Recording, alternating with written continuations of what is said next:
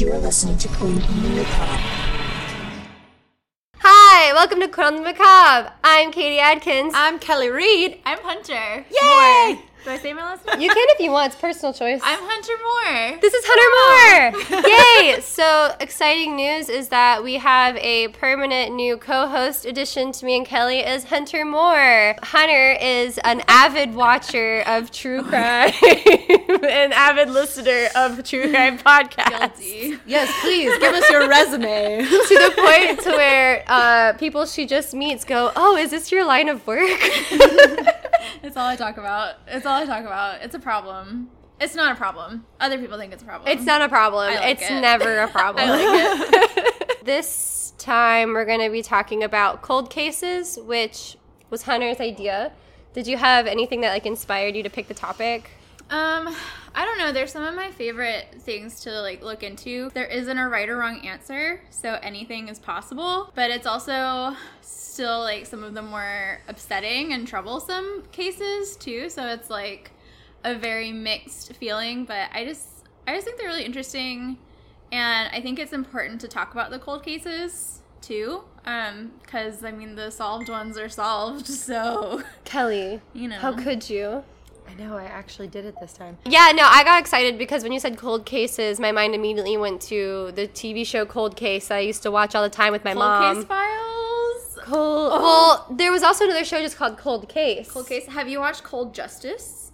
I think I've heard of it. Cold Justice. This badass bitch attorney. I don't remember her name, but she's this Texas lady who was a lawyer, crime fighter. Crime fighter. And she goes around and she just picks random cold cases, has a detective with her. One of the detectives she works with worked on the BTK killer.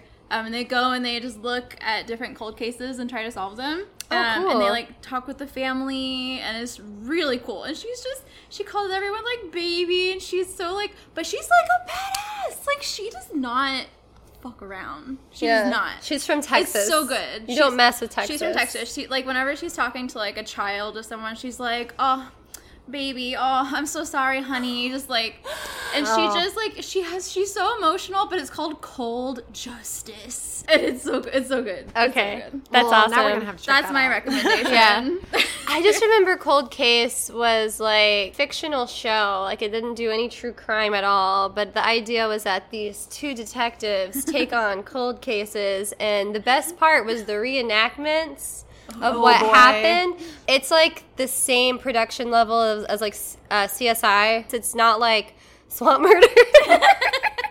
Which I was on, and someone commented on that today on Instagram. They were I was watching Swamp Murders and went, why does she look familiar? You were so good in that, though. Thank you. I've watched it. It was good. I always forget until every once in a blue moon someone goes, I just saw you on the ID channel. I'm yeah. And you're yes, that is me. Yes, I am. I was not murdered, but my sister was by her. Well, that's a spoiler, so. But to be fair, it's called Swamp Murders. We knew somebody was going to get murdered. Yeah. What they would do is they would always be solving crimes that happened in the fucking 40s or some shit, and they would always get celebrity guests to play the people from the past, because those are always just guest stars. Isn't that how Justin Bieber played a dead body on CSI or something? Yeah, something like that. I don't know if it was Justin Bieber. But some really famous guy was I just want to be a dead when body. He got famous. They were oh, he was a dead body in something. Oh man. Well, that wouldn't have been Justin Bieber, because unless they needed a dead body of a child, because I think it was. Oh, really? I think it was a kid who got hit by a car or something. That's funny. I don't know. I played a dead body, and it's actually harder than it looks. I would be so bad at it, because you have to not breathe. So yeah, sometimes Sometimes I think about Dee Reynolds and Always Sunny in Philadelphia. Do you ever see that episode where she's dead? She's got the part of the dead body, and she's finally gotten a job as an actress. And they're no, just be dead. And she's but what's my story? What's my motive? Why would I be dead? And she's I don't think my character would be dead. And so every time they try to film, she's wait, I'm alive.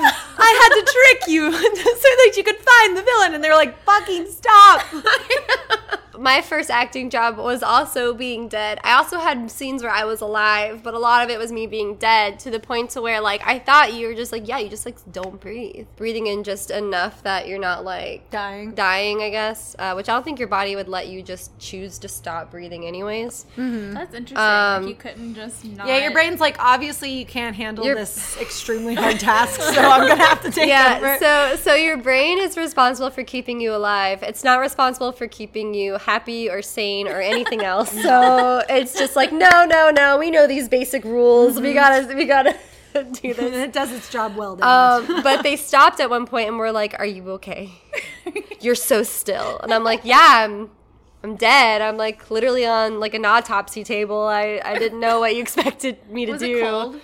It was cold, but also I was covered in sticky blood and sticky grossness. So it was just like a That sticky. altogether just sounds really unpleasant. Yeah. It was, but it was a fun experience, I guess, because this was my first time on like a TV set. You're like, look at me go. I was like, look at me go. I'm 16. I'm a real actress. But yes, cold case. So typically the order in which we do our stories, Hunter, is that whoever picked the topic just goes first. I know. I Listen to your podcast. I'm sorry. Our podcast. It's ours now. Everything you see, the light touches. Also, apologies in advance. My voice is still kind of gone. We went on Velocicoaster last weekend, and I screamed so loud that I blew out my vocal cords.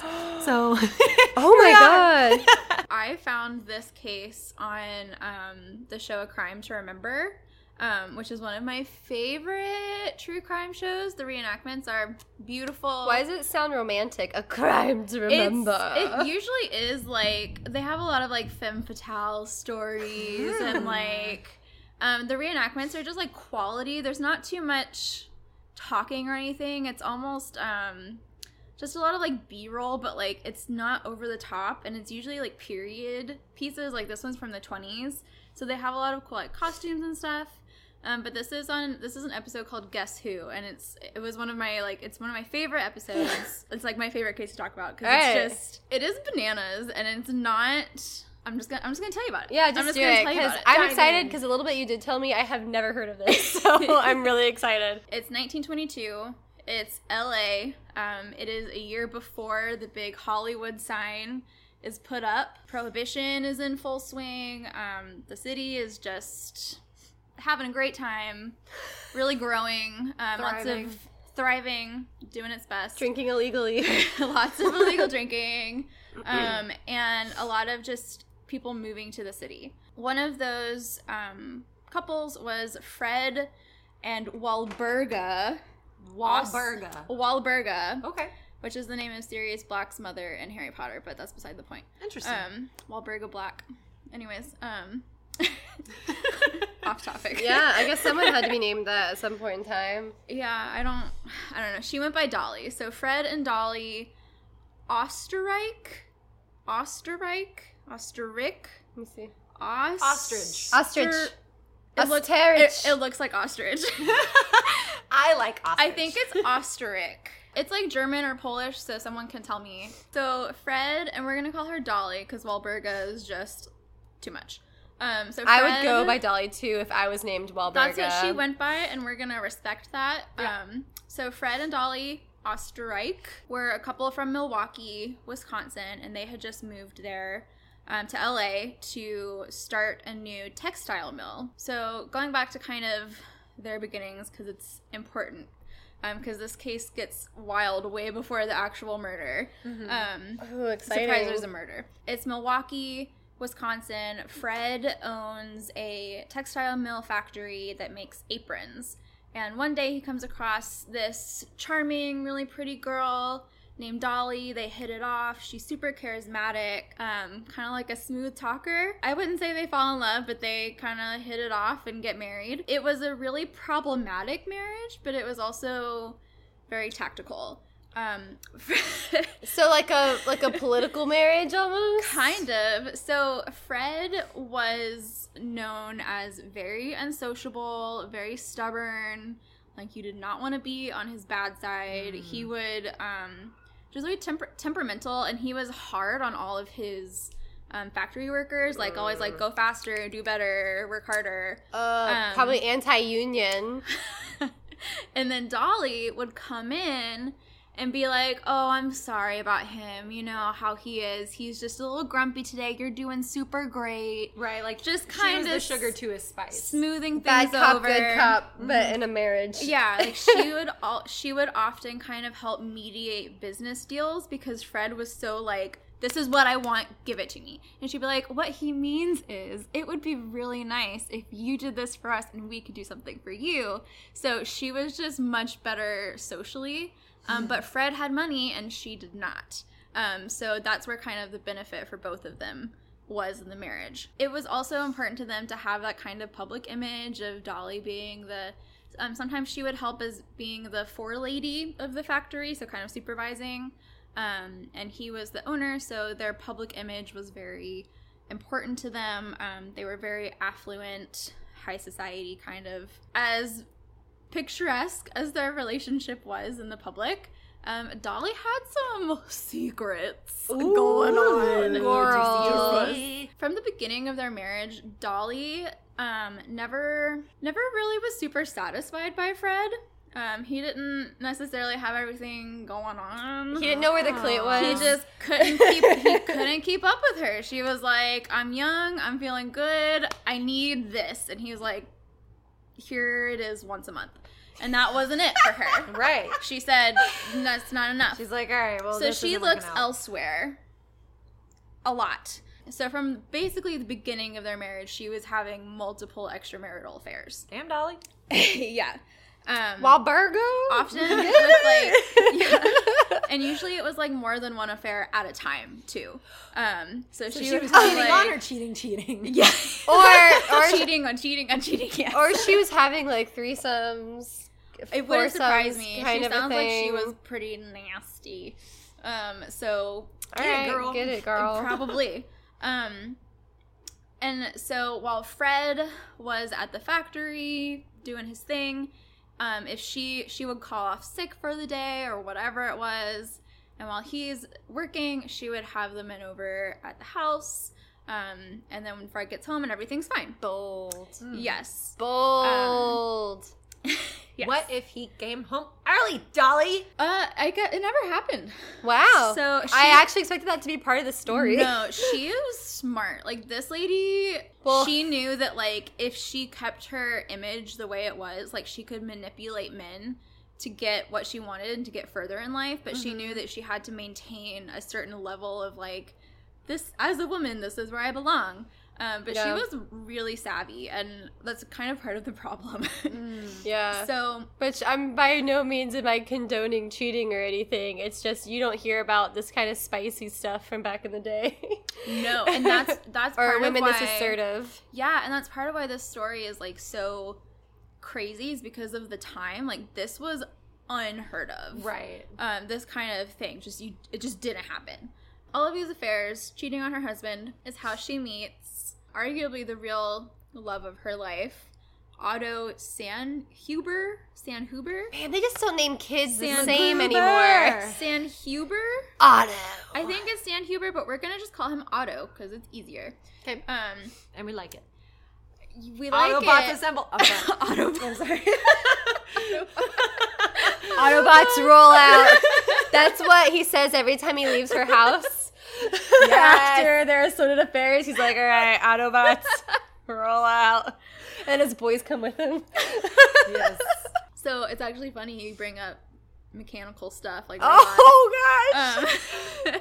So there are two versions of how Dolly met Otto. The first one, so it's 1913. Otto is 17. We think. No one actually knows when he was born, including him. He was orphaned and then adopted. So How old sorta is Dolly? she at this time was 33. Oh, she a cougar. She likes him. Oh yeah, and young. we're gonna get to that. I So see, we're I not see. sure, but we're pretty sure Otto is around 17, and he is sent by the Singer Sewing Company to the textile mill factory. Wow, they've been around for a minute. Yeah, because one of the sewing machines has broken down. And this is where Dolly lays eyes on this kind of boyish, slender, very slight guy, and she says, I like that. That's for me. That's definitely really weird, but there is a sort of an explanation. Her son, Raymond, had recently passed away, and I'm still waiting to hear the connection. Was he around his age? 'Cause that's yes.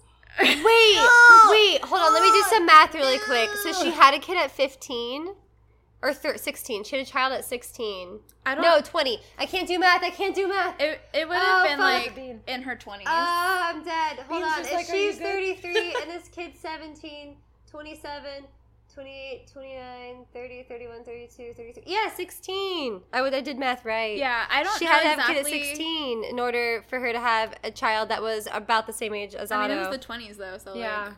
Also, have you ever seen Teen Mom? So she develops this weird kind of Yeah, so cougar-y it's kind this of weird like mix between like maternal instincts and grieving the loss of her son, and also her like wild sexual libido. Combining, and she's like, this Otto kid is sexy and I want it. But I also want to protect it. Yes, literally. But I also want to It's- have it's given gross. birth to Yeah. it. It's gross and bad. Okay. Weird. As long as we're acknowledging that. It's My acknowledged. kid just died and you remind me of him. Let's fuck. Yeah. That's what I'm picking up. Yeah. That's exactly it. He was very small, like really thin, like he looked like a child. Yeah, it's gross. They begin an affair. That's version 1. Version 2 is that Otto had been friends with Raymond, and then Raymond passed away, and then Otto kept coming around the house, checking on Dolly, I'm so sorry for your loss. Raymond was her husband? No, her son. Her son, that's Her what it son. was. Sorry, I forgot. Her son. Her husband's name is Fred? Yes. Okay. Yes, Fred is the husband. So again, Otto reminds her of her lost son, and she's horny, and there you go. It's bad. Weird. I know. Both versions Oh, are God. strange and uncomfortable. So it is rumored that one of the first private meetings between Otto. Stop looking at my notes, cheater. She does that. I Cheater, do. cheater, She does that. pumpkin She's like, eater. I'm just going to read the whole thing. I'm not. Cheater, pumpkin eater. I read a sentence and then I space out into it. Like, I've only read this one sentence. I didn't even read the rest of it. I'm sorry. I'll stop. No. I'll look over here. Divert your attention. Okay, anyways, Katie. For those who can't see on camera, there's a laptop over there. Don't tell them my secret. I'm sorry. We blatantly read right in front of him. It's okay. Okay. So it's rumored that one of their first private meetings, Dolly greets Otto at the door in a black silk robe with nothing underneath, stockings, and drenched in perfume. Okay. And this is a 17-year-old kid. He stands no chance. With the, Right, yes. I'm imagining she's wearing those little slippers with the little poof on them. Yeah. Probably. Who knows? It's And the she's 20s. got anything she's could happen. Oh, I just got out of the shower, but her hair's perfectly done and Yes. Sorry, I'm naked and completely dry and have makeup Oh, on. I rude just of got out of me. the shower. yeah. Yeah. And so He's like, she, yeah, checks out. She invites him to the bedroom where her sewing machine was broken. In the bedroom! And she watches him work, and in A Crime to Remember, there's this scene where, so he's bent over the sewing machine, kind of crouching on the ground, and she's directly behind him, and she just, reaches her toe, up, and, it's so bad. She caresses him with her toe. Yes! That's so rapey.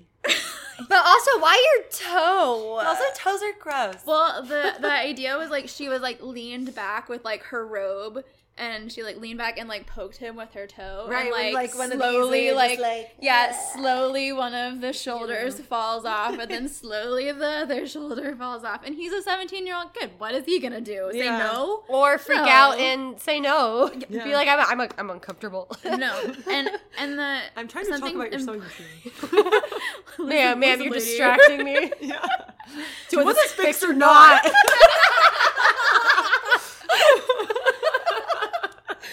weird as it is, it's important to remember that Otto was orphaned. He had never really had a true mother figure. So he's attracted to moms and wants to bang him. So yes, literally he's like, wow, an older woman showing me attention and affection?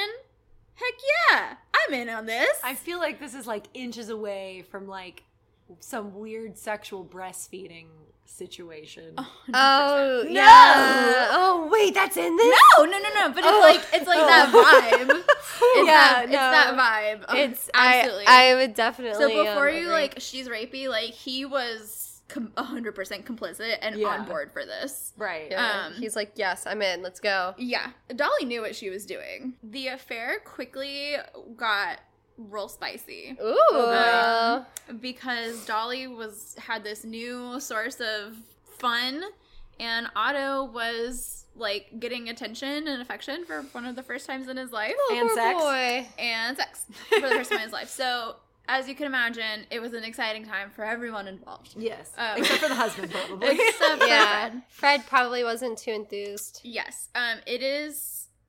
Otto himself had claimed, he's dead now, claimed that they had sex 8 times a day, referred to himself as Dolly's sex slave. So she's a dom. That's just 100%. There's no doubt. that's just impressive. Like I'm Honestly, though, but like a Good for her, like, very 33 young 17-year-old, But also- like he's got the stamina and she's Yeah. got the drive. Yeah, Well, she's like, yes. it's no wonder Fred wasn't enough. She's like, I need someone who is like apparently just gone through puberty. Yes. And is just horny all the time. Yes. Meanwhile, she's still having sex occasionally with Fred to maintain the husband-wife thing. Mm-hmm. So Just making appearances. yeah, so they're doing their thing. Eventually, a neighbor notices that this guy is regularly going over to Dolly and Fred's house, and she mentions it to Fred. And Fred is like, Dolly, what's going on? Yeah. And she explains it away and says, oh, there's a salesperson who's been coming by and badgering me, but I told him I'm not interested and he won't be coming back again. And Fred is like, okay, whatever. He's a man. He doesn't care about what a woman says or does, really, Yeah, as he's long just as... like, as long as your wife doing your wife thing. Yeah, is right? Good for you, wife. And, like, she just had... Good yes, impression. honestly. That's how I picture men in the 20s. Except, hey, I have a little more of an accent. Yeah, exactly. All right, as long as you're doing your wifely duties, I'm cool. Go get me a soda. a pop. Give me a pap. What's that? A vacuum? Never heard of it. What is that, a rocket ship? It's going to take me to space? Get it out of here. I can't do that voice, so I'm not gonna. I can't do it. That's okay. I'm not even gonna try. Everything's fine, and they continue. Dolly now is presented with a problem. How is she going to continue her affair with Otto with the same regularity? Go to his house? I don't think so. How Go can to you his fuck house? 8 times a day if you're not here for me to fuck you 8 times a day? No, so A typical age-old question. So Dolly has either the most bizarre idea ever or the most brilliant idea ever, and decides that Otto can stay in her attic. As just like an actual sex slave at this point. Like quite literally He's by like- title. Like, this is cute, and all the title was great at the beginning, but, like, the attic?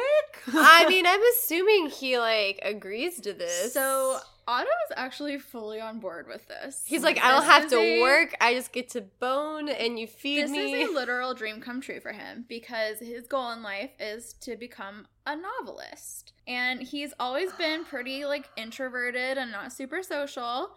He gets free room and board. Yeah. I mean, and he For the gets low price of your to be penis. close to the woman he cares about the most. Yeah. So he's like, yeah, like count me in. So she gets the attic cleaned out. She has a really nice mattress put up there, an oil lamp, a chamber pot. As you do in the 20s. Oh, have chamber pots. When was indoor plumbing? I don't know. When was Not that? the 20s. Indoor plumbing. It's gonna be big. all of that happened, and Fred was like, why are we refinishing our attic? And Dolly's like, well, I want a safe place for all of my furs. And he's like, oh, duh. Silly me. Obviously. I would have just been like, it's a guest room and a sewing room. Put the sewing machine in there. She also had the door padlocked, and she carried the key. I see. with So her it was at all like, times. I put my valuables in there. That way, Okay. even Fred wouldn't be able to go up there and just like check on her furs, I guess. Right. Roll around in 'em. whatever. Yeah. So Yeah, I'd be rolling in those things. So sad. yeah, so the attic is fully decked out for Otto. It's a little different because he has to be quiet. So all of his writing he has to do. He can't have a typewriter because of the noise. And so he just is writing with a scroll. yeah, Old timey. real tiny. Oh, with charcoal or whatever they He must have had. been getting hand cramps like a motherfucker. Get him a typewriter to write during the day. Yeah, but he's busy during the day, Katie. Right, how could I forget? I'm sorry. You're not wrong. So during the day, if Dolly and Fred left, she would kind of surreptitiously unlock the attic, and he would come out and grab leftovers out of the ice box and grab whatever food he wanted, whatever you need to do with the chamber pot. I don't know how that works. I don't want to know. Yeah. And sometimes he would just like go for a walk around the neighborhood and Just hang out. get some fresh air. Yeah. So like he wasn't entirely Locked up there forever. She also would have him do household chores, dusting, sweeping, So just slave. cutting Like, vegetables. So a servant. slave with benefits. He also Slave made with benefits. This is the most fucked up thing I've ever heard. Oh my god. yes, but like the thing is, like he was fully. She did not force him to do. Yeah, any he's of on this. board, you know. And he had to quit his job So he's as a just sewing to machine stay at home repairman. boyfriend. Yes. He also made bathtub gin. It's prohibition. Gotta make use of your bathtub. Did she just tell her husband that she was doing that? Like, this is my gin production. I think Fred thought that Dolly was making it. He was on board with the alcohol because he was a raging alcoholic. Oh, so he doesn't give a fuck. No, and He's like, how'd this gin get here? I don't care. Go the drink more it. drunk he was, the better it was for Dolly. As I said, Dolly still had her marital wifely duties and still had to bang Fred like once a month, and Otto had to hear that because the bedroom was right underneath the attic. Oh no, Otto. Yeah, so and Otto had become quite attached to Dolly, and at one point he was like, Dolly, I don't like this. I'm jealous. Like I don't like hearing this. And she was like, well, I have to make. I don't have. If I'm not married to him, I don't have money, and then I can't take care of you. So you gotta suck it up and deal with it. Yeah. And he was like, okay. I mean, it's a pretty. makes sense. I mean, it's a pretty good ultimatum. Like, If you insist on not, working yourself, which, Yeah. I mean, I know back then it was more difficult for a woman to make as much money. Yeah, no, if she wasn't married, I mean, she had no real, true, like, working skills. Au So- contraire. I don't know. How about the oldest Okay, profession no, in the book? no, I guess. That wouldn't solve the jealousy issue, though. Yeah. socially so- acceptable. She could working be a skills. madam. That- yeah, I that's don't true. think that's gonna Yeah. go the way they want. And, Fred, he was getting a little suspicious. Like, he would notice, like, a steak would go missing from the icebox. Or Or it was magically furniture. clean when they went out of town. Or, like, furniture would be moved, like, just a little bit. Or, like, if I would Otto think had I was to going sneeze, insane. like, he can't, like, you can try to cover your sneeze, but sometimes it just fucking hits you, like, Mm-hmm. and, sometimes Fred would be like, Dolly, did you hear that? And she's like, no, I don't hear anything. He'd be like, oh, I really thought I heard something. And she's like, oh, you need to get your hearing checked. I think you're falling ill. Or it would be, you were really drunk last night and you must have just eaten the steak. Or whatever. And he was just like, all right, cool, whatever. Like, Yeah, sure. and I makes mean, sense. to be fair, he was hardly ever home. He was drunk when he was. Like, he didn't really care, like, what she was doing. Yeah. But he was noticing some things.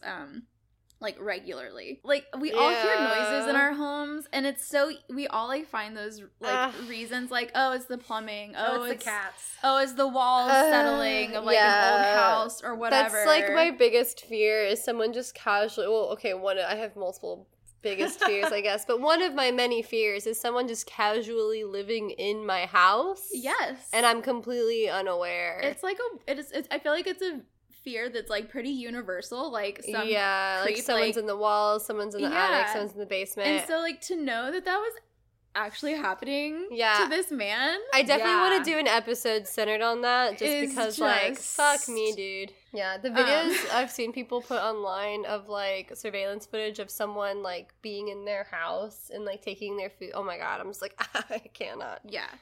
So this is all happening in Milwaukee, right, where they first were. So the ostriches decide that they need to move to Los Angeles to A whole new attic. establish a new textile mill. Is she gonna put him in a suitcase? I'm sure he could get a cab or something. How is she gonna get Wait, him no, there? back then train rides was, like, the mode of transportation, right? I think trains were like really in style. Yeah, so Dolly's like, sure, we'll move to Los Angeles on one condition. I get to choose the house. It's important to me. I see. And it was actually very important that she choose a house because She's there all the time. that, and also I did not know, but attics are a rarity in Los Angeles. They find a house, and Dolly's like, look, Otto, we're moving. You're gonna go ahead and get settled in the attic, and then we'll just like meet you there. And he didn't fucking care because It's like, got it. Thanks, Nothing- mama. Sex lady. nothing Yeah. was changing for him, so he really didn't care. It's new room, Um, new city. He had also actually always wanted to go to Los Angeles to pursue his writing career. That's fair. He could submit in some screenplays. Dolly would actually Well, take not yet. the things he wrote and send them to publishers. Yeah, So there are actual like published writings by Otto Sandhuber. Ooh, and he got published. Good for him. Good Otto. Good Otto. Snacks for Otto. So it's 1918. They moved to Los Angeles, and now we get to the spicy part. Well, the more This The has gotten different spicier and spicier. the different spicy part. This is the murder. The bad times. so, spice. like, we're going from like cayenne pepper to wasabi, is what you're saying. Yeah, like ghost pepper. We talking hot chip. Hot chip. They moved to Los Angeles in 1918. Everything is going fine until 1922. On the day of August 22nd, Fred and Dolly are home and they're arguing. And this was nothing new. They argued all the time. Fred was an alcoholic and Dolly was a stubborn, a little too progressive woman who had ideas and opinions. Yeah, how dare she? How dare she? Yeah, so they fought a lot, so it was nothing new to Otto. But this argument sounded particularly aggressive to him, and he started to hear what he thought were sounds of a physical struggle. And Dolly at this point is the love of his life, and he felt that he wanted to protect her. So he lets himself out of the attic. No, I don't know. He lets himself out of the attic, grabs two .25 caliber pistols From where? from the bedroom bureau. He just knows Is where what- they are because he cleans the whole damn place all the time. Yes, True. literally. He shines those puppies on a daily basis. Grabs those, goes down, confronts Fred. And Fred's like, who the fuck is this man in my house? Yeah. Fred's just confused. Poor Fred at this so point. all of a I know, sudden- like Fred sucks, but also like I poor- you I kind know. of feel a little bad for the guy. And honestly, like he, by all accounts, he was not necessarily a bad husband. He was not physically abusive. He That's was the not- threshold on not being a bad husband. in the Well, 20s. he didn't hit her. In the 20s, he was not physically abusive. Dolly really had a lot of freedom and luxuries. She was Yeah. working in his factory, like an actual like Foreman, supervisory job. yeah. So realistically, like I don't think he was the nicest person, but he definitely I don't think was a bad person. Right. Like, some people I'm like, oh, it's fine if they die. But, like, I mean, if He anything, was passable. he was tolerable. Yeah. I think. tolerable. I mean, I think Dolly's shittier than Fred. Oh, but- yeah. yeah, by a lot. No, but- 100. Let's remember the whole 1733. Yeah. You look like my dead son. Let me just get in there. Like, Yeah. ugh, a Yeah. lot of problems with Dolly. Yeah, no. A lot of them. She's a little... Don't name your kid Wahlberga. Don't. I don't It's a care curse. how much of It's a a curse. Mark Wahlberg fan you are. You leave that alone. You just sit down and you name that child Marky Mark, okay? Okay. Fred is confronted by this man who he actually recognizes. Oh no. Oh, Because- straight up, what? Yeah, because Otto had actually been seen by Fred in the house once. Dolly was like, no, it must have been a robber who got scared off. Just like she explained it away, and Fred was like, that was definitely weird. There had been a string of robberies in the neighborhood, so it didn't seem out of place to Fred. But nothing was stolen. But nothing was stolen. Yeah. But Dolly was like, it was a robber. He's gone now. We're safe. Don't worry about it.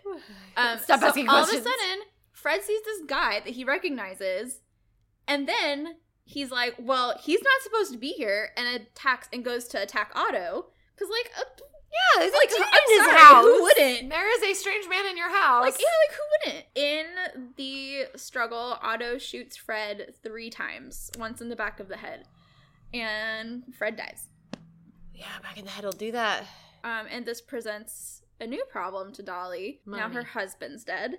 Yes. Money. That too. But that I was just like, oh, it's the money. Oh, right. Dead husband. Got it. Right, and her boyfriend murdered him. That's also a problem. Yes. Oh gosh, too. lot And of she things. wants to keep things the way they are.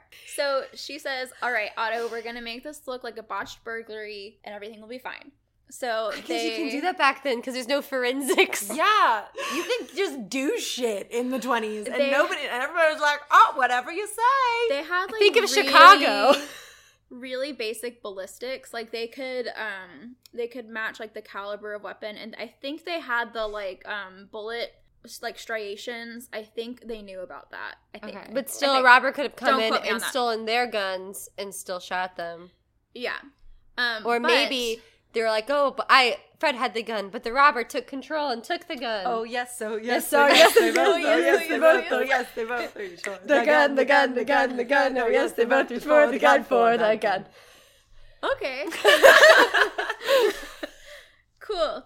That was neat. Anyways. Well- You said Chicago, right? Most of it. Okay, it's from Chicago. I've seen little parts of it. I've Well, never watched it the whole way through. It's cute. I like it. And I they like both it. reach for the gun as part of her, like, alibi defense. It's her defense. I've seen like bits and pieces of it. I've never watched it all the way through. I feel like you would love it. Dolly says, tells Otto to like take some of the furniture, lay it on the ground like it looks like there was a struggle. Dolly takes a diamond-studded pocket watch off of Fred that she had given him for his birthday and a bunch of cash that was in the bedroom and gives it to Otto to take up to the attic to make it look like the robbers took something. And then Otto puts Dolly in a closet and locks her in there. That way, when the police come, they will see her locked in a closet, so how could she have killed him? Right. Checks out. Sure. Right. So they stage it to look like a botched robbery. Dolly is locked in the closet. Otto just goes up to the attic again. His home. His home. Neighbors heard the gunshots and had notified the police. Right. The police show up. Fred's dead. It's sad. And they notice, that some things have been taken when they hear sounds like banging coming from the hallway, where they find Dolly in the closet. She is crying, going, Fred, oh, Fred, really playing the part. She tells the police that 2 armed men came into the home to rob them. Fred confronted them and wouldn't do what they said, and so they shot him and ran away. And the police aren't really buying it. There were a bunch of valuables still in the home, and things just didn't really quite make sense to them. But Dolly was locked in the closet, so they had no way of explaining that. Explaining that. So, again, this is LA. Like, they wouldn't even think to look in an attic.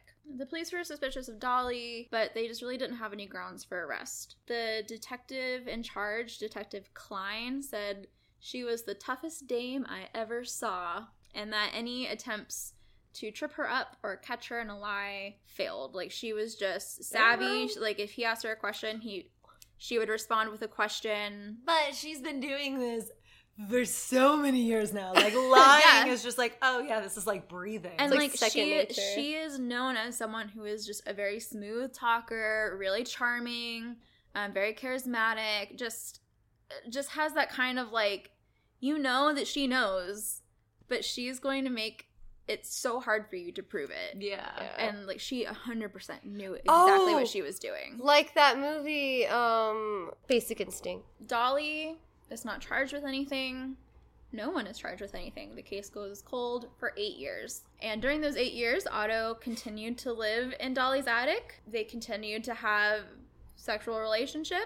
However, Dolly, who is now freed of the shackles of marriage, could expand a little bit and go back to the times of having multiple affairs. She just couldn't. Because the thing that she's addicted to is like the scandal of it. Yes. Right, where she's just like, she likes I have this to dirty feel little that power. secret. And then like her husband's dead, she doesn't have to hide anything. She's like, this is boring. She strikes me as very much a narcissist, where like The she thrill likes of to it have all. the power, especially over men. Mm-hmm. And she knew that she had it. She used it to the full extent. She could have made this a career. I mean, It's a shame she You kind had of such did. a bright future. It kind of was her career, like just being a manipulative bitch. I imagine Attic Man isn't super jazzed about this, though. He knew about it. He knew. Okay. I mean, he had also been hearing her have sex with her husband for years. So I think he had kind of gotten past the, like, being upset any about dream of being, like, the one and only guy Yeah. for her. He's like desensitized to it. Yeah, and I don't think their relationship was, like, necessarily that, like, lovey-dovey. It was, like, weirdly, it still continued to have that mother and son thing. Like, she would give him baths. Oh, no. I hate it. I hate it. I hate it. It reminds me of, you guys remember in American Horror Story Freak Show, the rich kid who, like, acts like a child but, like, dresses up like a clown? Yeah. Like, that guy. Yeah. Their relationship was never anything resembling normal. So one of the people she struck up a relationship with was her personal attorney, who she had hired as a defense attorney. She fucked her defense attorney? When she was, like, when Fred had died and she was, like, a suspect, she had hired him to, like, walk her through everything. Oh my God. So they hit it off. His name is Herman Shapiro. Real So shady we lawyers. don't mind Shapiro. Like, he's not, like, the best, but he's not bad. He All was right. also just, like, fooled by her. So Aw. Dolly is very fond of him, and she one day gives him a diamond-studded pocket watch. Shapiro had, gone through the case with her, and he was like, isn't this Fred's? And Dolly was like, oh, I was cleaning the other day, and I found it under a window cushion, and, either the robbers dropped it on their way out, or Fred had somehow dropped it in there before he died, and it just seemed like such a shame for something so beautiful to go unused. And Shapiro's like a little suspicious. But he also is getting a diamond-studded pocket watch. Right, but also, like, he's not going to say no. Yeah. Because Yeah. it is, technically, she was never charged with anything, and he's technically also on her side as her attorney, so he's like, all right, cool, I guess. Yeah. During this time, Dolly's doing her thing, but she's still hanging out with Otto. Otto had used the money that he had made From his books? through Dolly sending his work to publications to buy himself a typewriter. Oh, he can write loudly now. Yes, he just wrote his little heart out. He liked to read murder mysteries. I hear you like murder mysteries. so- Well, guess what? You're in one. Sorry. So Otto is kind of doing his thing now, writing. Shapiro is a busy attorney. Like, he's got shit going on. So Dolly is like, well, what am I gonna do now? She goes and finds another man. This man is named Roy Klum. He is a businessman / aspiring actor. Oh my gosh. Is he also 17? No, but I think he was significantly younger than I can't her. imagine a 17-year-old businessman. I don't think he was 17, but I don't think he was her age. So they have a relationship. Eventually, though, Dolly is kind of done with Klum and breaks things off with him. He decides that he needs to make a confession. So he goes to the police and he says, at one point, Dolly had come to him and said, hey, I really need a favor of you. See, I have this gun and it just resembles the one that killed my husband.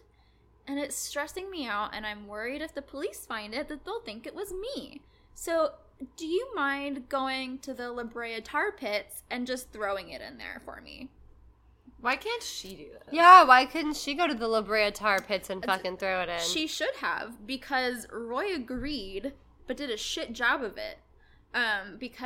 So he tells the police, and they're like, well, that's fucking suspicious. It's a giant, bubbly, sticky pit of, like, acidic goop. Right. So anything that goes in there is gone forever. So the police are like, there's no chance we're gonna find it, but we might as well go look. They go look, and it turns out that Roy, like, I guess wasn't very strong or had bad aim because it was just on the edge of the tar pits. But it had been there for 8 years. It was pretty rusted, kind of, not in super good shape, but it was the same caliber gun as the one used to kill Fred, so the police arrest Dolly. Dolly is in jail awaiting trial, and she has her loyal defense attorney, Herman Shapiro. And he is visiting her in jail, as an attorney / lover does. Dolly, one day, just pleads with him, can you please go get some groceries and take them to my house and then tap 3 times on the ceiling of my bedroom? And Shapiro's like, what? And Shapiro's like, I guess. I don't, whatever. Like, what is this weird I'm feeding your ghost. So he takes some groceries. He goes to the house. He taps on the bedroom ceiling 3 times. The attic opens up. And Otto comes out of the attic and is like, oh, it's you. Dolly's mentioned you before. In A Crime to Remember, like, it shows, like, Shapiro's, like, drinking, like, a real big glass of, like, whiskey or something and, like, and, like, pulls out a cigar. He's just like, I need a fucking moment. While Otto then basically tells Shapiro everything. Yeah. All of it. Just 'cause? I mean, at that point, I think he was like, well, the jig is up. Oh, yeah, because she's Dolly's arrested. going to jail. Like, he could have run away. I don't know if it was some, like, weird sense of loyalty to Dolly or if... Maybe. I I mean, think at that just- point, where does, like, Stockholm Or maybe, like, syndrome- guilt had been weighing on him for a while. And he's or finally... just, like, he just didn't know where to go from there. Because, like, he's lived in an attic for 11 years. Shapiro is... reasonably very shaken up by this. Yeah. A man just came out of the attic and recognized him and then tells him this wild ass story. And then Shapiro's like, okay, bye, I guess. Like, yeah, like, what now? What do you do? So eventually Shapiro went to the police. He did not go right away. I think his loyalty to Dolly was really fighting with his sense of, like, justice, and he kind of fought with it for a little while, but eventually he goes to the police station and says, I would like to make an official statement regarding Fred's murder. And the police are like, it's kind of weird, but okay. Sounds like Shapiro Sorry was to a all the shit defense lawyer. attorneys out there. So the police go and Shapiro talks about how Dolly had given him the diamond-studded pocket watch, too. So even more evidence against Dolly. Yep. Otto is also arrested. The media goes fucking wild. Yeah. All sorts of nicknames for the case come up. The one that sticks is the Batman, because he had such a cave-like He was living. like a bat in the cave. Yeah, so it's the Batman case. because there was no secrecy between the police and the media at this time. Like, everything was out there. Yeah, they're like, let me tell you some Yes. crazy ass shit. And Dolly was lapping it up. She loved it. But she had all kinds of nicknames. They called her a naughty vamp and comely, which I think is like saying like, well, she's like real easy and like a naughty lady kind of thing. this Dolly lady. Yeah, I would say comely to me sounds like, oh, she's average. She's handsome. That's what I thought, but I just really like naughty vamp. Such a naughty vamp. So I guess it's a cold case because for 8 years it went was a unsolved and cold case. untouched, but then it became solved. It didn't really have a super, like, satisfying ending. Dolly was charged with conspiracy to commit murder, but she had really made this, like, image of herself as this, like, really upstanding member of society. The whole argument of her being locked in the closet was a real point of contention. Like, people are like, well, if she's locked in the closet, how could she have, like, been a part of it? So her trial ended in a hung jury. And she was let go. Yeah, so she is let go and she fades into obscurity and dies. Otto was found guilty.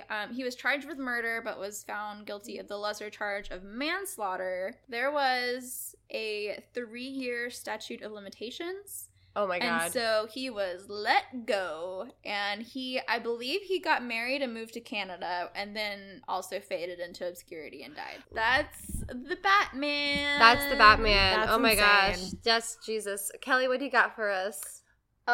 So now that we've gone very old school, Yeah. I got something new Oh. that I feel like it's all over the news.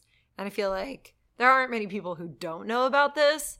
But for those of you who are getting all of your true crime details from us, I'm going to be telling you about the Gabby Petito case. All your true crime details. We talk about true crime maybe like once every 4 episodes. Maybe that's enough for some people. Honestly, that's enough for me. I get super overwhelmed when like the podcast is just true crime. I'm like, I need variety. Not Hunter though. Hunter will never get tired of it. No. It's her passion. It's her life. True crime all day, It's- every day. All right. So there's I like ghosts and monsters. Give me some I good like it old-fashioned all. murder. the reason that this is a cold case is just because it's ongoing. Because I think Currently ongoing. we have a pretty Well, solid idea about It what the looks fuck like happened. It So- could be a cold case. Yes. Like the Yeah. way it's set up right now. Yeah. I did want to pull up the definition of a cold case, by the way, since we didn't really state that earlier. So by definition, it says a cold case is a crime or suspected crime that has not yet been fully resolved and is not the subject of a recent criminal investigation. So it has to be currently not investigated in, but this is something we're anticipating to be a cold case. So we're just going to go with that. I mean, Which it is could really be- upsetting, by the way. I really hope it's not. Like, I really hope that we get something. But anyway, this is the story of Gabby Petito. She's originally from Blue Point, New York. And she lives with Brian Landry and his parents in Northport, Florida. Is it Landry or Laundry? It's Laundry. I say Laundry. It's Land- Laundry. 'cause I But I'm hate like, him, I think Landry. it's- Landry sounds like, but it's Laundry. But Landry sounds better, so that's why I use Laundry, because I yeah. I don't think Because he deserves fuck this a guy. good He's last dirty, name. dirty Laundry. Yes, yeah. Fuck Yes! this guy. Dirty Brian Laundry, Dirty Brian Laundry. So in March 2019, Petito started dating Laundry, and that's like according to posts on her Instagram. And since 2019, the pair have been traveling the country together. That was like their thing that they would do. Hashtag van life. That's hashtag van life. They would travel around the country, post on Instagram and on YouTube, TikTok, all of the social medias. And in July 2020, Petito posted on her Instagram that her and Laundry got engaged. And it was like alongside a picture with their first date. She put a caption on it that was like, "You make me feel unreal and every day is such a dream with you." But that same month, Laundry started posting on his own Instagram. And it was mainly just art and then pictures of him with Gabby. So the couple left Blue Point, New York, where Gabby is originally from, on July 2nd. And they had planned a 4-month cross-country trip. Those converted vans are so cool, though. Yeah. I want one. They're so Like, aesthetic. They're so aesthetic. Like, they had a cooking situation in there. They had a bed. Like, they had it planned out that they were going to be on the road for 4 months. And one of Gabby's friends, like, mentioned recently, and I will bring up why later, he had stayed out in the mountains and had lived on his own by himself for, like, months at a time. So he was, like, a very outdoorsy person. And then according to their social media posts, they traveled from Florida to Kansas to Colorado and Utah. They would tour and camp at several national parks. They would go to natural attractions, as you do when you travel. And they would post all of this under the hashtag van life. Her most recent Instagram post went up on August 25th. And since then, nothing. So Petito's mother, Nicole Schmidt, said the last text message she received from her daughter came on August 30th. This doesn't include, though, she got suspicious around like the 27th. She told the media a little later on that around that time, the responses were weird. Like, they were strange. They didn't sound like they were coming from her daughter. It didn't sound like Gabby. Dude, moms know. They know. On August 12th, so before all this, police in Moab, Utah stopped Petito and Laundrie after a witness called 911 about a domestic problem. So the couple were outside this place called the Moonflower Community Cooperative. Moonflower Community. That's a lot of words. Yeah. So the 911 caller said that they saw Petito slap Laundrie across the face during a fight over the phone, like over a phone. Like, I don't know if he was taking her phone from her or vice versa, whatever. But she slapped him. Ooh. She climbed through the van's window because Laundrie had locked her out. And then when police pulled them over, Petito was crying uncontrollably. The police officer said at no point in my investigation did Gabrielle stop crying, breathing heavily, or compose a sentence without needing to wipe away tears, wipe her nose, or rub her knees with her hands. Oh my God. Like, there's video of this. Yeah, I've seen it. It's intense. Oh my God. Well, it's the whole thing. It's the body cam of the police officer who, like, comes and like talks to them about it, and she's like in shambles. Yeah. You know, poor girl. wreck. She's Like, falling apart. Yeah. an absolute wreck. And Laundrie told the officer that they had spent so much time together inside the van and it had created an emotional strain on their relationship that led to them fighting more. To some extent, that's probably completely true. Like, I've been in the car with, like, people for a couple hours and I want to, like, wring their neck, but, like, not in a serious way, obviously. But, you know, like, yeah, like, exactly, Or like is it quarantine. serious? Dun, dun, dun. No. Like, but yeah, quarantine's a perfect example of, like, you spend all your time together in a stressful situation. Like, there's bound to be heat. But also on top of that, you have other information coming in from, like, friends and family who are just like, we didn't really like him. This guy sucked. You know, like, and her dad is obviously like, I didn't like any of her boyfriends. I felt like she always chose poorly.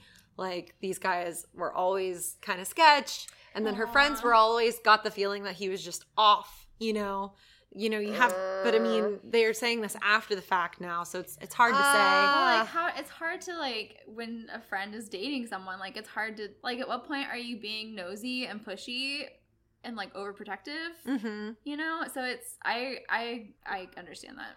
Yeah, It's hard. So Laundrie's saying there's just emotional strain, and then Gabby is saying, like, she's had serious anxiety and it's just getting made worse by little arguments that she and Brian had been having all day. Laundrie, meanwhile, said that Gabby became manic from fear that he would strand her in the desert. So she, like, openly said, I'm afraid you're going to leave me in the desert. And you're in a van, you have nowhere to go. Nowhere to go. Which, like, you're getting into these arguments, you already have anxiety. Somehow this comes out, because that's, like, not a normal fear to be left out. No. But then she's, like, jumping into the car, like, through the window. So it's just, like, that's a serious fear in her head that's only getting worse the more that they argue. Yeah. And then it's gotten physical now, like, at least to a certain extent. During their argument, Gabby had also scratched Laundrie's face and arms, but from the report, they kept saying, you know, we are in love, we're engaged to be married, and then they desperately didn't want anyone charged with a crime from this domestic situation. Yep. Laundrie said he felt safe and did not appear to have hurt Gabby physically. He brought Laundrie to a hotel and left Gabby in the van to cool off for a night, like just kept them separate. I feel like when I watched the video, I didn't watch all of it because it's like long. Yeah. But I remember the parts where Brian, he seemed so like calm. He was very cool and collected. Which like I understand some people deal with stress that way, but it was just such a stark difference between how Gabby was completely different. Like she's and shaking. that just like really practically. like threw me off that they were reacting so differently. They pulled Gabby aside and they were like, "Hey, this seems like I know it's not our place, but like this seems extremely toxic. You should reevaluate this." When the police are giving you romantic advice, Yeah. Maybe look into it. they are there to protect and serve. Yeah.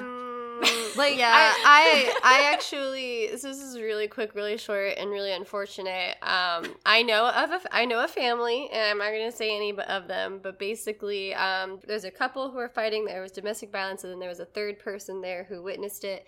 That third person called the police to stop it, but got really upset when they arrested the boyfriend for hitting his girlfriend. They were like, "No, we just wanted you to give him like a stern talking to, like we were just trying to scare him," kind of a thing. And the police were like, "No, like there was domestic violence. We're gonna and you're all telling us this happened, and there's evidence that it happened. We're gonna arrest him.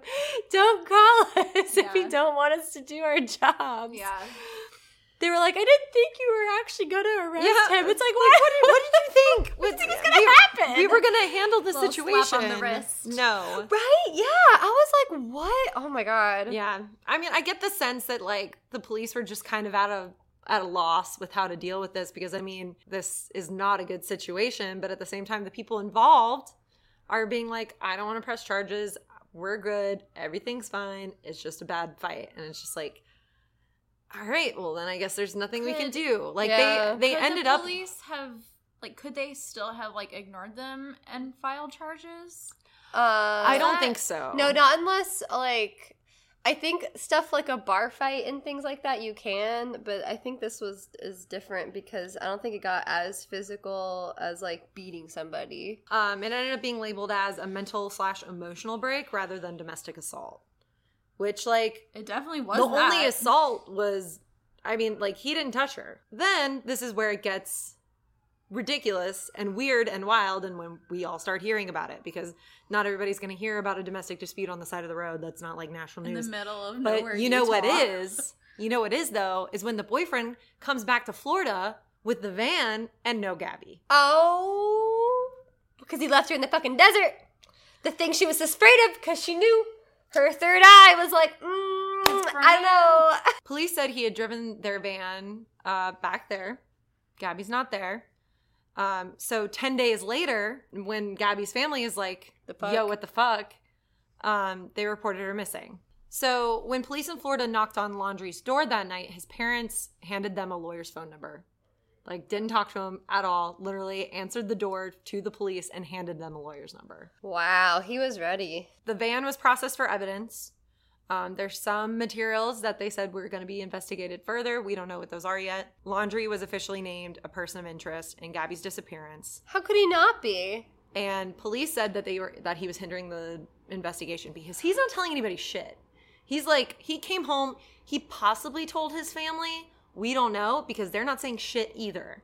They're like, we are not going to cooperate. We're not telling you a damn thing. They're like a brick wall. And Gabby's family has been urging him to talk. The police have been urging him to talk. The lawyers have been urging him to talk. They're like, please, like, give us something. And then his attorney puts out this statement on behalf of his client addressing the silence. He says, many people are wondering why Mr. Laundrie would not make a statement or speak with law enforcement in the face of Miss Petito's absence. In my experience, intimate partners are often the first person law enforcement focuses their attention on in cases like this, and the worrying that any statement made will be used against you is true, regardless of whether my client had anything to do with Miss Petito's disappearance. As such, on the advice of counsel, Mr. Laundrie is not speaking on the matter. I have been informed that the Northport, Florida police have named Brian Laundrie as a person of interest in this matter. This formality has not changed the circumstances of Mr. Laundrie being the focus and attention of law enforcement, and Mr. Laundrie will continue to remain silent at the advice of counsel. That makes me so angry. If I knew I was going to be a suspect in a murder, I would get a lawyer and I wouldn't say anything. Yeah. So yes, makes perfect sense. However, However, you didn't suspicious. report her missing. Yeah. Like, he should have reported her missing Yes. and then gotten a lawyer and said nothing. That's what should have happened. Exactly. Yeah. Also, this isn't like statistically accurate, but from what I've read and what I've watched and what I've seen, people who are innocent want to tell people how innocent they are. They're just like, I didn't do this. whether it's like they're angry that they're being suspected or they're like hurt or worried about whoever's missing. Yeah. Like they're going to show some sort of emotion that they didn't do it. Right. Yeah. Or suggest that they didn't do Yeah, it. and like Right. sometimes it works against them, whatever, but like usually people are like, I am innocent. And this guy is just like, I'm not saying shit, which is just such a bad sign.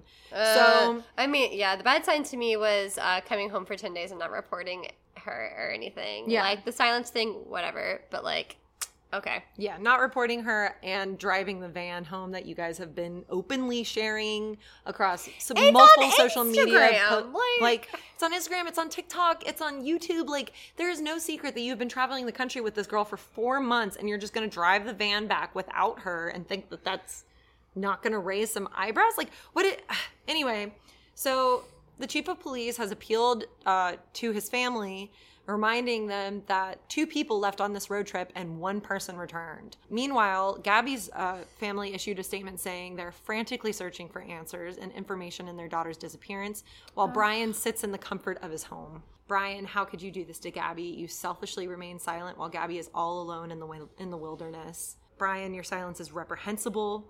We beg you to do the right thing and help us bring Gabby home.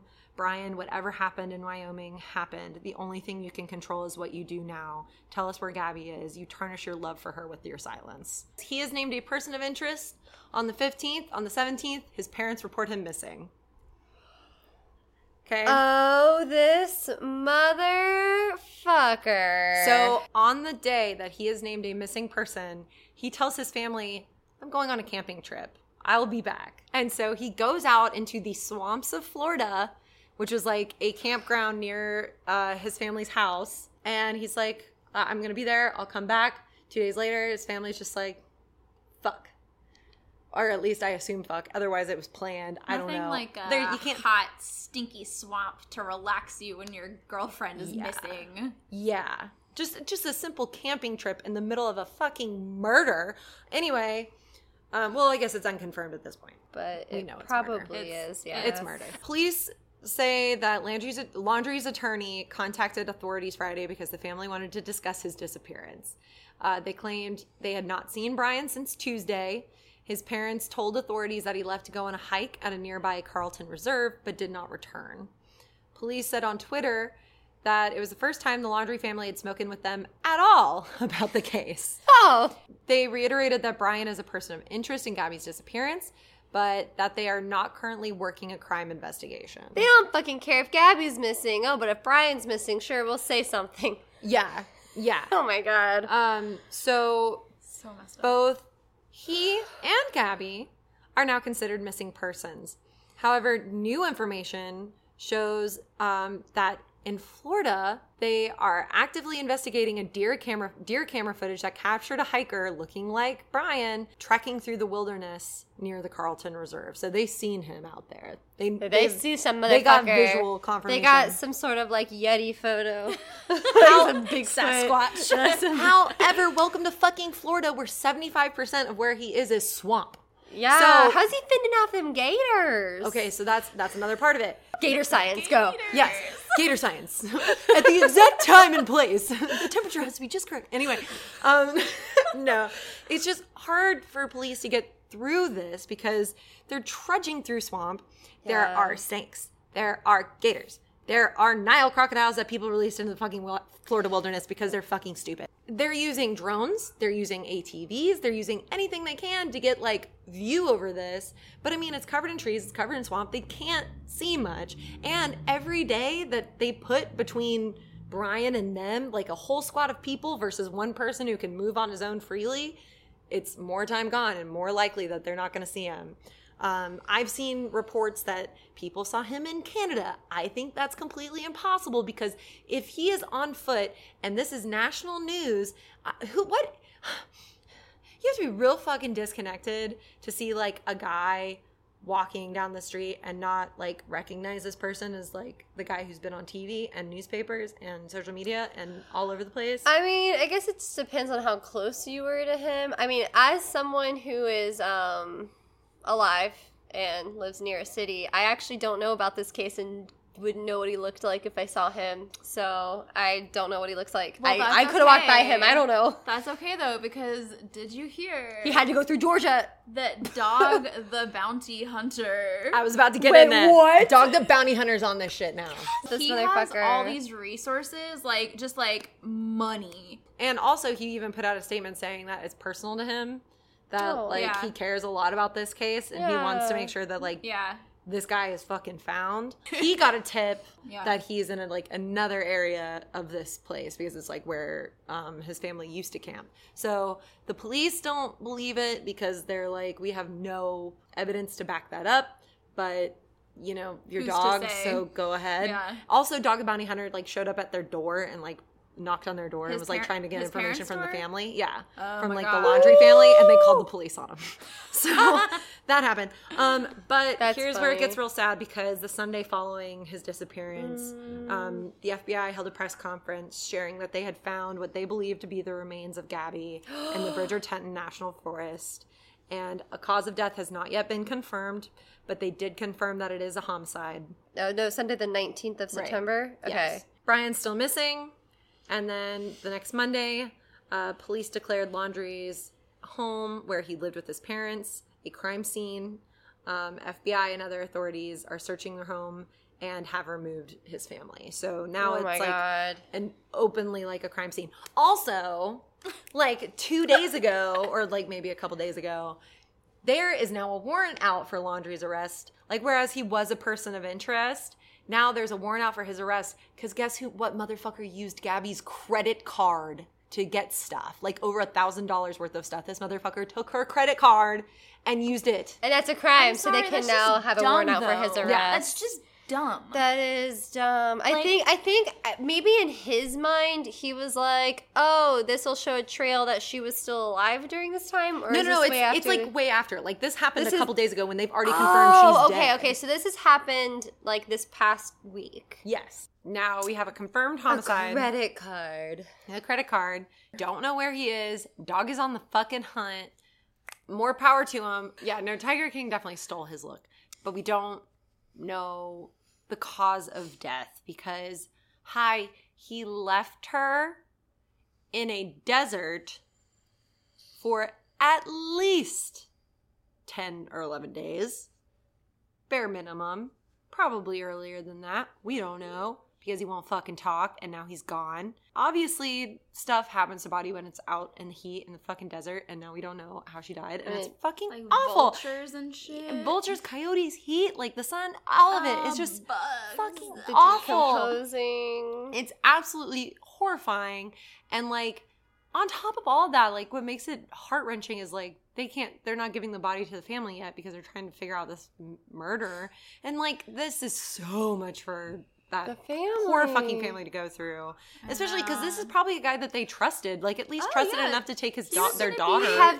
family. Have they absolutely confirmed that it is her body, or that they just suspect Yeah. it to be? No, it's No, her. it's Okay. confirmed, It's to be confirmed. her. God. You know, they oftentimes don't like give details of autopsy results because it's, you know, if a suspect says something that wasn't released in the media, Then, yeah. You Okay. know, no, that that makes makes so sense. they might also not want to be giving out too many details. That's very true. That's so very that, true. you know, that could be a way to interrogate. Dog the Bounty Hunter was saying that like he thinks that there's a possibility that Brian Laundrie went out there to commit suicide, like death by gator.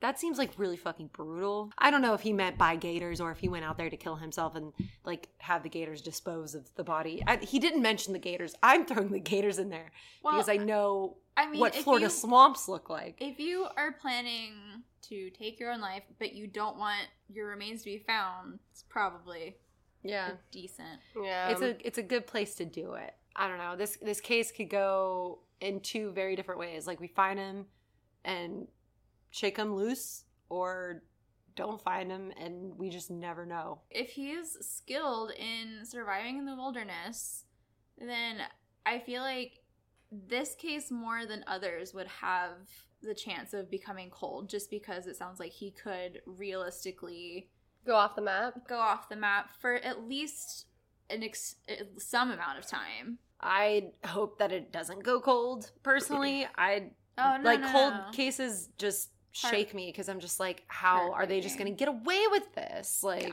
yeah. You know, but and then also we don't know the full details behind it. Like it's possible that like there's someone else involved and it was homicide by another person and he's just a dumbass. Like, you know, we just don't have enough information right now. Yeah. But it looks really fucking bad for Brian Laundrie. All right. Well, I don't know how much more time we really have for me to like go into other stuff. I was going to mention a couple of things, but I'm realizing this might be a little longer than I thought it would be. My thing was I wanted to bring up how TikTok helped solve a 19-year-old missing persons case. Mm-hmm. Digital sleuthing, man. Yeah, bro. Sleuths are real good. I'm fascinated. A lot of the time. Sometimes they fuck shit up. Oh my god, but like, I know you didn't finish it, but like, Don't Fuck with Cats was really good. If you just skip past, if you want, you can honestly skip past the cat episodes. Like the first half is cats. The second half is not. The cats are no longer relevant anymore. I just hated. I saw like. I made it through one video the first time. I didn't watch any of the cat videos. I was just like, I can't do this. Every single time they were about to show it, I literally fast forwarded it, and then people talked about it in recap, and that's how I like knew. I was like, I know a cat's abused and dies. That's all I need to know. I can't even hear people talking about it. But the people, that's why these people were so intense on internet sleuthing, is because they were so furious that someone could do that to a cat. But like that case is fucking nuts if you get past the cat part, because they fucking do find the guy using all this crazy shit because he did eventually kill a person. All right? And they were like, we're pretty sure this is the guy who killed all those cats in the videos and stuff. And like what's even more insane is, I guess I'll just spoil it if you guys don't ever want to watch it. The dude was a complete narcissist, and he was like obsessed with being famous and had created like a bajillion MySpaces at the time, and like he made a bajillion MySpaces to friend him to make him look like really popular, and he managed to manipulate the internet to make him look like he was like a popular person online. And so through that, people were actually like, oh, I guess this is a popular guy online, like would notice it and stuff, but like he didn't do anything. And That's gross. And he photoshopped photos of himself being like a professional model and all these things because he wanted to be an actor and a model, and like it was insane. It was just some dude in Canada who was just desperate for like internet fame and attention, and he was obsessed with his favorite movie, which is the Sharon Stone movie I mentioned earlier that I forgot the name of. Basic Instinct. Basic Instinct, and that he reenacted that scene as his murder. And he even like tried to do like there's footage of him being recorded like being interviewed, like it was part of his like film in his head, and he like he lights a cigarette and does like that whole thing and like does the weird leg spread thing, even though he's like a dude with pants on. But it's like so weird, and he literally killed the guy with like a makeshift ice pick that he like, it was a screwdriver with like that was Sharpied to look like, it was like so ridiculous. It was insane. So yeah. Oh my God. It's been long enough that I'm just gonna fucking tell you, because people won't watch it because they're like, oh, but the cat videos, and I'm like, no, it's about the murder later. It's like where he literally did a whole murder reenacted from a movie he liked. Ugh. That's just too much. Yeah. It was It's just too much. That's a whole lot of negative energy. But that wasn't a cold I case. like the vibe. What is what is a cold case though was for 19 years Sarah Turney had just tried to do everything she could to seek justice for her half sister Alyssa, who vanished without a trace in 2001, to the point to where there was literally billboards of like she had a website, justicefораlyssa.com, and billboards with Alyssa's picture from like 19 years ago, going like gone for 19 years, no answers, no justice, what happened to Alyssa Turney, like trying to make it relevant again. So she turned to TikTok. It blew up because TikTok is just like that, and they're like, fuck, I want to know. So what happened to Alyssa that we like knew of until now was that on May 17th of 2001, Alyssa was 17 years old. Sarah was 12. Sarah is the sister who's been like trying to do all this. It was the last day of Alyssa's junior year at Paradise Valley High School in Mesa, Arizona, and she was going to go to a graduation party, but she never showed up. And the last person who saw her was her stepfather, who had adopted her. And so this made Michael a key witness for the police and also might be assumed a suspect because he was the last person to have seen her. He told the cops that he picked up Alyssa from school at 11 a.m., took her to lunch. There the two got into a fight about Alyssa wanting more freedom because she's a teen and angst. When they got home, she said angrily that she angrily stormed off to her room. She said that he said that was the last time he saw her, was her storming off to her room. From there, he went to run errands and picked Sarah up from a field trip at 1 p.m. When the father and his 12-year-old got back to the house, there was a note that Alyssa left claiming to have run away to California. And that's when Michael called the police. So it's already... Sorry, Michael's the stepfather? He's the adopted father. Adopted father. So okay. Sarah is a biological daughter to Michael, whereas Alyssa is an adopted stepsister. So it is her stepfather. Yeah, And so he's adopted her. Yeah, so Okay. basically keeping track Michael's whereabouts from 11 a.m. to 1 p.m. The time where his stepdaughter went missing is from 11 a.m. to 1 p.m. is where she went witness and had no witness verification. At the time, the police didn't even interview Alyssa's friends. Which, like, I don't know why, but they didn't. Yet And she was going to a graduation party. Yeah, the last her And friends they didn't. the last her friends heard was that she was planning to go to a graduation party that night, and they didn't see or hear from her. She never showed up. Michael called missing persons claim at 1 p.m., but I guess didn't tell her friends or anybody else about it. And so it's just all really weird. That's not on the friends. That's on the police to talk to the friends. So the police should have, like, talked to the friends. What the actual fuck? But the cops decided there was no foul play involved, and Alyssa probably was just another runaway. Ugh. So, Guys, just look into it. but Sarah, the 12-year-old, was like, this makes no fucking sense. This wouldn't happen. And she recalled how Alyssa's room, which was always very clean and tidy, was just in a wild disarray. Like, it looked like it was, like, done almost on purpose. And Alyssa left her cell phone behind. She left clothing, makeup, jewelry, and her car. She didn't take her car. That a teenager To California. would want. Yeah, to California. I'm going to run away on foot to California. As a teenager, what are the top 3 things that you grab before you leave a fucking house? cell Your phone. makeup. Your makeup, Your cell phone. and your fucking car. And your car. Yeah, your fucking car. And even if And your 12 she- rings and my 3 bracelets and my earrings in each hole. Even if she left with someone else, though, in their car, she still would have taken her, like, makeup and her cell And clothing. phone. She would at least And taken clothing. And I don't... No, that doesn't make any sense. So 6 months into her disappearance, Michael did transfer all of her savings into his account, which I guess they were like, this was suspicious. Which, like, I mean, it's a 17-year-old. I'm sure she And didn't have she's- much money, but still, you That know, was how long after that he did that? 6 months into her disappearance. So Sarah didn't suspect her father, who was a former sheriff's deputy and electrician, at least not right away.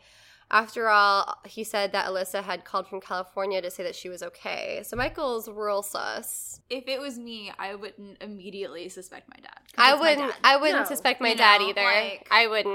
I don't. I unless just you're, wouldn't. like, it yeah. just naturally Especially at 12 years old. At 12, like, no. Yeah, you're no. gonna be like, of course it's not my dad. So, in a People interview that went live yesterday, Sarah, who's now 31 years old, recounted this phrase of the investigation, saying, and I quote, "I wasn't worried. I was under the impression she was going to be back. I didn't think her being gone forever was anything that ever crossed my mind." Oh. Even as speculation emerged that Michael may have had a hand in her sister's disappearance, Sarah just shook them off, even defending him, perhaps in part because he was the only living parent she had. However, her own investigation brought her to the same conclusion her 5 siblings shared. Michael killed Alyssa. So she has 5 siblings. There's a lot of people in this family. And they were all like, no, your dad did it. And there was no one home there? So I think the 5 siblings didn't live with Michael. They must not have. They must.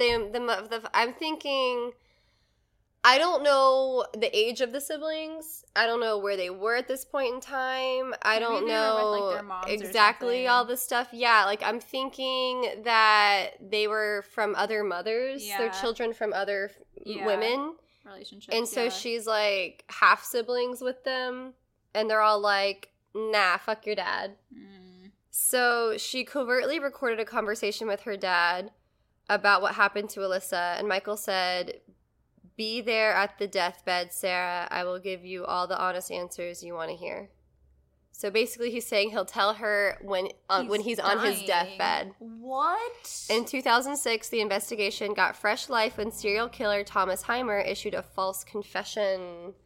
So this was when so shitty. So this was when detectives actually interviewed Alyssa's friends and boyfriend. So it took them 5 years to actually interview the friends of this fucking girl. That's insane.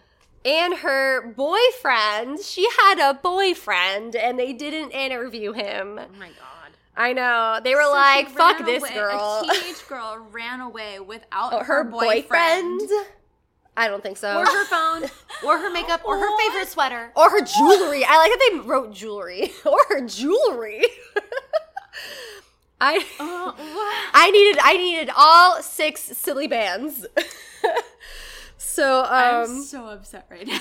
they said that Michael was verbally abusive and allegedly he was sexually assaulting Alyssa. And in 2008, Michael refused to let police search his home and denied the cops access to the letter that Alyssa had supposedly left behind. I can't believe it's taking this many years for them to, like, get to this, but whatever. He instead offered a photocopy of it. When the police did get a warrant to search the home 7 years after her disappearance, they found dozens of homemade bombs, 2 silencers, and a 97-page manifesto detailing his plot to commit mass murder at the local headquarters of the Electrical Workers Union. The fuck? I know. So this was when the authorities learned Michael had surveillance cameras inside his home and recorded all phone calls coming in or out of the house. A 2008 police report declared Michael Turney has exhibited an apparent obsession with his stepdaughter, Alyssa. He pled guilty for the possession of unregistered destructive devices and served 7 years in prison. Michael still faced no charges in Alyssa's case. Seeking to uncover what became of Alyssa, Sarah has used various means of social media to help raise public awareness and search for tips. She made a Facebook group, Instagram account, and a website called justicefораlyssa.com. She did press interviews whenever she could. She tried to get true crime fans and web sleuths involved. Even attended CrimeCon, which, like, we should do that. I've always wanted to go to CrimeCon. I actually never heard of it before this article. Really? Yeah. Either. Yeah, and, like, she started a podcast called Voices of Justice. Then Sarah created a TikTok account, and TikTok is where it finally got the attention she wanted, where she laid out her own investigation and video after video, which got millions of views. I saw some of them. Yeah. When I think some of the first ones. I don't think I ever like kept up with the case Yeah. or anything, but I remember. I watched a lot of them. I was like, what the fuck? The case is not closed, but Sarah is optimistic that Michael will at long last be convicted. The case has been reopened essentially due to TikTok. That's so exciting, though. And so she says that she feels like this is exactly what she should be doing, and like this is like her calling of essentially to try to, like, I don't know, help solve cold cases and like have justice for people who've been silenced for so long. Yeah. Everyone is out for Michael's blood right now, and that's He what's sounds like a literal psychopath. going on. That's huge on its own. Yeah. Especially because it sounds like this police force They was done fucked up. absolutely foolish. What the fuck, Arizona? Yeah. Didn't you say he was like part of the police Like a force at some deputy point? He was. So, He like, was maybe- part of the police force at some point. He was They were covering, but also the false confession of the serial killer. Like that kills me. Like you've already, like We get it. You've already killed people. Yeah, like you killed people. Okay, like Yeah, don't- a former sheriff's deputy. Yeah. An So- electrician. I don't know why that's really mentioned, but he was an He electrician. was on the police force. This poor family. And Jesus. he had cameras. He was arrested for having bombs in his home before being arrested for suspicion of like all the shit happening with his stepdaughter. But he had. You They said really were don't care about missing surveilling- women. He had cameras in his house. So like, was he like watching Alyssa? Yeah, that he was obsessed with her. Like he had cameras and was like watching her It's every like, while move she and was stuff. like changing and stuff. Mm-hmm. Ah, So she had no privacy, and she probably didn't know about it either. no. Oh my gosh. And like that's Sarah, so- her like the 12-year-old didn't know either. Like neither of them knew. Like that's just how these are. That's how true crime is. It's fucking upsetting, guys. Yeah. This is why sometimes we talk about Bigfoot. I don't know. It's so interesting. Though. No, it is interesting. It's It so absolutely is. interesting. So I listened to this podcast recently, and I really wanted to recommend it to you guys, and just everybody listening. But it's called Dead and Gone, and I think I've talked to you about it already, Kelly. But basically, Dead and Gone is by the same people who do Radio Rental. Which, by the way, if you haven't listened to Radio Rental, you need to. I told her about it like this week. I You need to haven't. listen to it. I have a whole list. But basically, what Dead and Gone specifically is, it's about this very specific case that happened at a Grateful Dead concert in the 80s. So Grateful Dead, I don't know how familiar you guys are with it. I just have always, I don't listen to them. I never was a Deadhead. I never got into that Yeah, like me hippie either. culture or anything like that. The whole idea, is like free love, peace, whatever. And like it became this huge thing in the 70s all the way up until like the 2000s to travel with the band and live in the parking lot and have communes and like all this shit. There's murders surrounding these fucking concerts, and I think it's awful people are seeing these places of like these sweet, wanting free love and just kind people and taking advantage of it and Yeah. fucking murdering them. Bridget Lee, like there's a woman who's 23, she vanished while following the Grateful Dead 96, and these are all cold cases. None of these have been solved. And so Douglas Simmons was last seen at a Grateful Dead concert in 1990. Mitchell Weiser and his girlfriend, Benita Bickwit, went missing while hitchhiking to a Grateful Dead concert in 93. In 95, a man's body was found on the side of a highway by a Grateful Dead concert in Atlanta. His identity is still unknown. No one knows who he is. Wow. In 2008, a woman's body was discovered by a fisherman underneath a box spring in Sacramento. Her cause of death and identity is still unknown. So in 2008, a woman's body was discovered by a fisherman underneath a box spring in Sacramento. Her cause of death and identity is still unknown.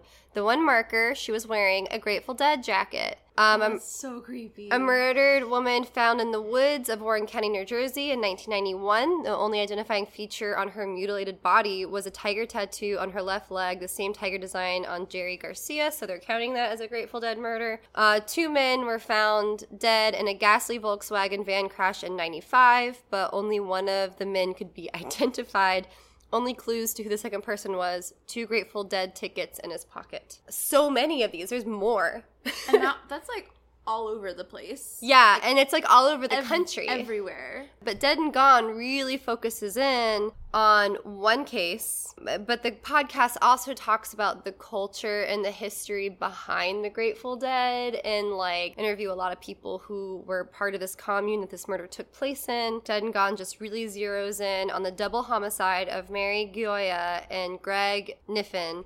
But Ralph International Thomas, who just happened to be the one black guy there, who also had a gun, was sentenced to death for the killings, only for it to be revealed years later that he was wrongly convicted, and the real culprit is still on the loose. And the podcast is all about finding that guy, and it gets wild. It's almost like they form their own little cult around the bands, I am not a huge fan of that type of music. I've never been a fan of like stoner hippie culture, and I think for me it's mostly like I just don't like the colors. I'll look at like a stoner poster that's supposed to be like under black light, and I'm like, this angers me, and I don't like tacky. it. It's tacky, it angers me, I don't like it. It's not feng shui, get it out of here. Like I hate to blow your mind with this, Katie, It's because they're tacky. I also agree that the music is not necessarily my thing, but I have listened in on conversations between like musical people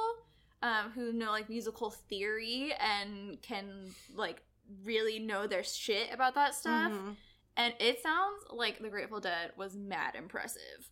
So I like to assume that I am just uneducated in such matters, and I choose not to listen because it's not my thing. Yeah. But I respect them for, I guess, being musically talented. Yeah. Jam bands, which is what the Grateful Dead was, no show is the same because they improv as they play, but it all flows together really well. And that's what makes it so impressive, is how they're all able to work together so well as a group and improvise together as a group live. Yeah. And that is really fucking impressive. I'm just not into the genre, I suppose. That and like, what's the Sublime? Their logo gives me nightmares. That like creepy mushroom face with like the sun. It's like a sun. It's got a bunch of shit going on in it, and it's like terrifying looking. Like that thing gives me active nightmares. I can't get on board with the whole like peace, love, hippie stuff because I think our generation has seen that that isn't an option. Realistically, we have seen that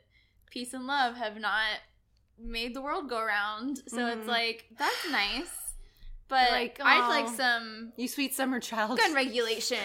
Well, so I had some like not great, and this is separate from stoner culture, but when it comes to like peace, love, everyone should be this way. When I was 18, I dated somebody who had a bunch of friends who were kind of like that. Like they weren't like deadhead hippie culture people, but they were like, yeah, everyone should be sexually open and like polyamorous and like all this crazy stuff, and like it's all about like love and like, you know, peace and stuff. And like, I'm gonna tell you, it's fucking not. It's about people not understanding that you have fucking boundaries, and maybe you don't want to talk about that stuff, and they push it on you fucking anyways because they think that you should be open about these things that you're uncomfortable with.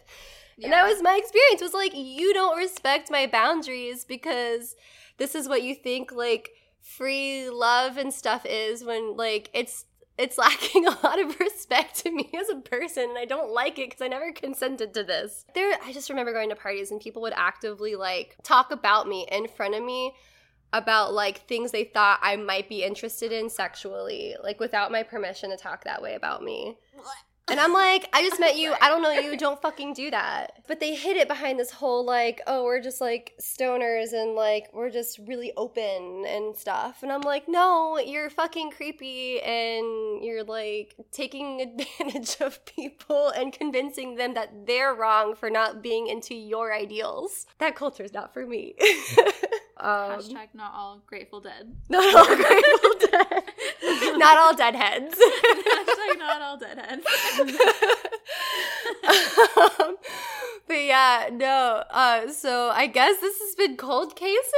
Can I interject a little? Yeah, absolutely. A little thought? It's important to me that we highlight the fact that Gabby Petito's case brings up the point that true crime and the media and just the criminal justice system in America right now is really lacking in its need to be inclusive.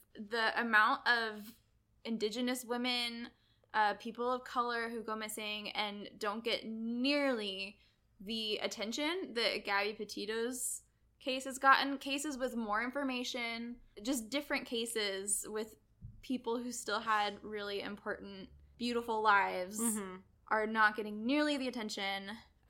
So not to say that any loss is greater than another, but justice should be equal. For everyone. And for everyone. Yeah. And I think it's important that we make sure that we are uplifting those voices who don't really have that on their own. The NAACP has a page that links to a bunch of missing and murdered individuals in their community. It's all just really important. A lot of the Asian hate crime against Jews right now, it's all important and it all deserves attention. That's my little moral reminder of the day to not suck. So Yeah. Thank you guys so much for listening. follow, subscribe on any platform of your choosing.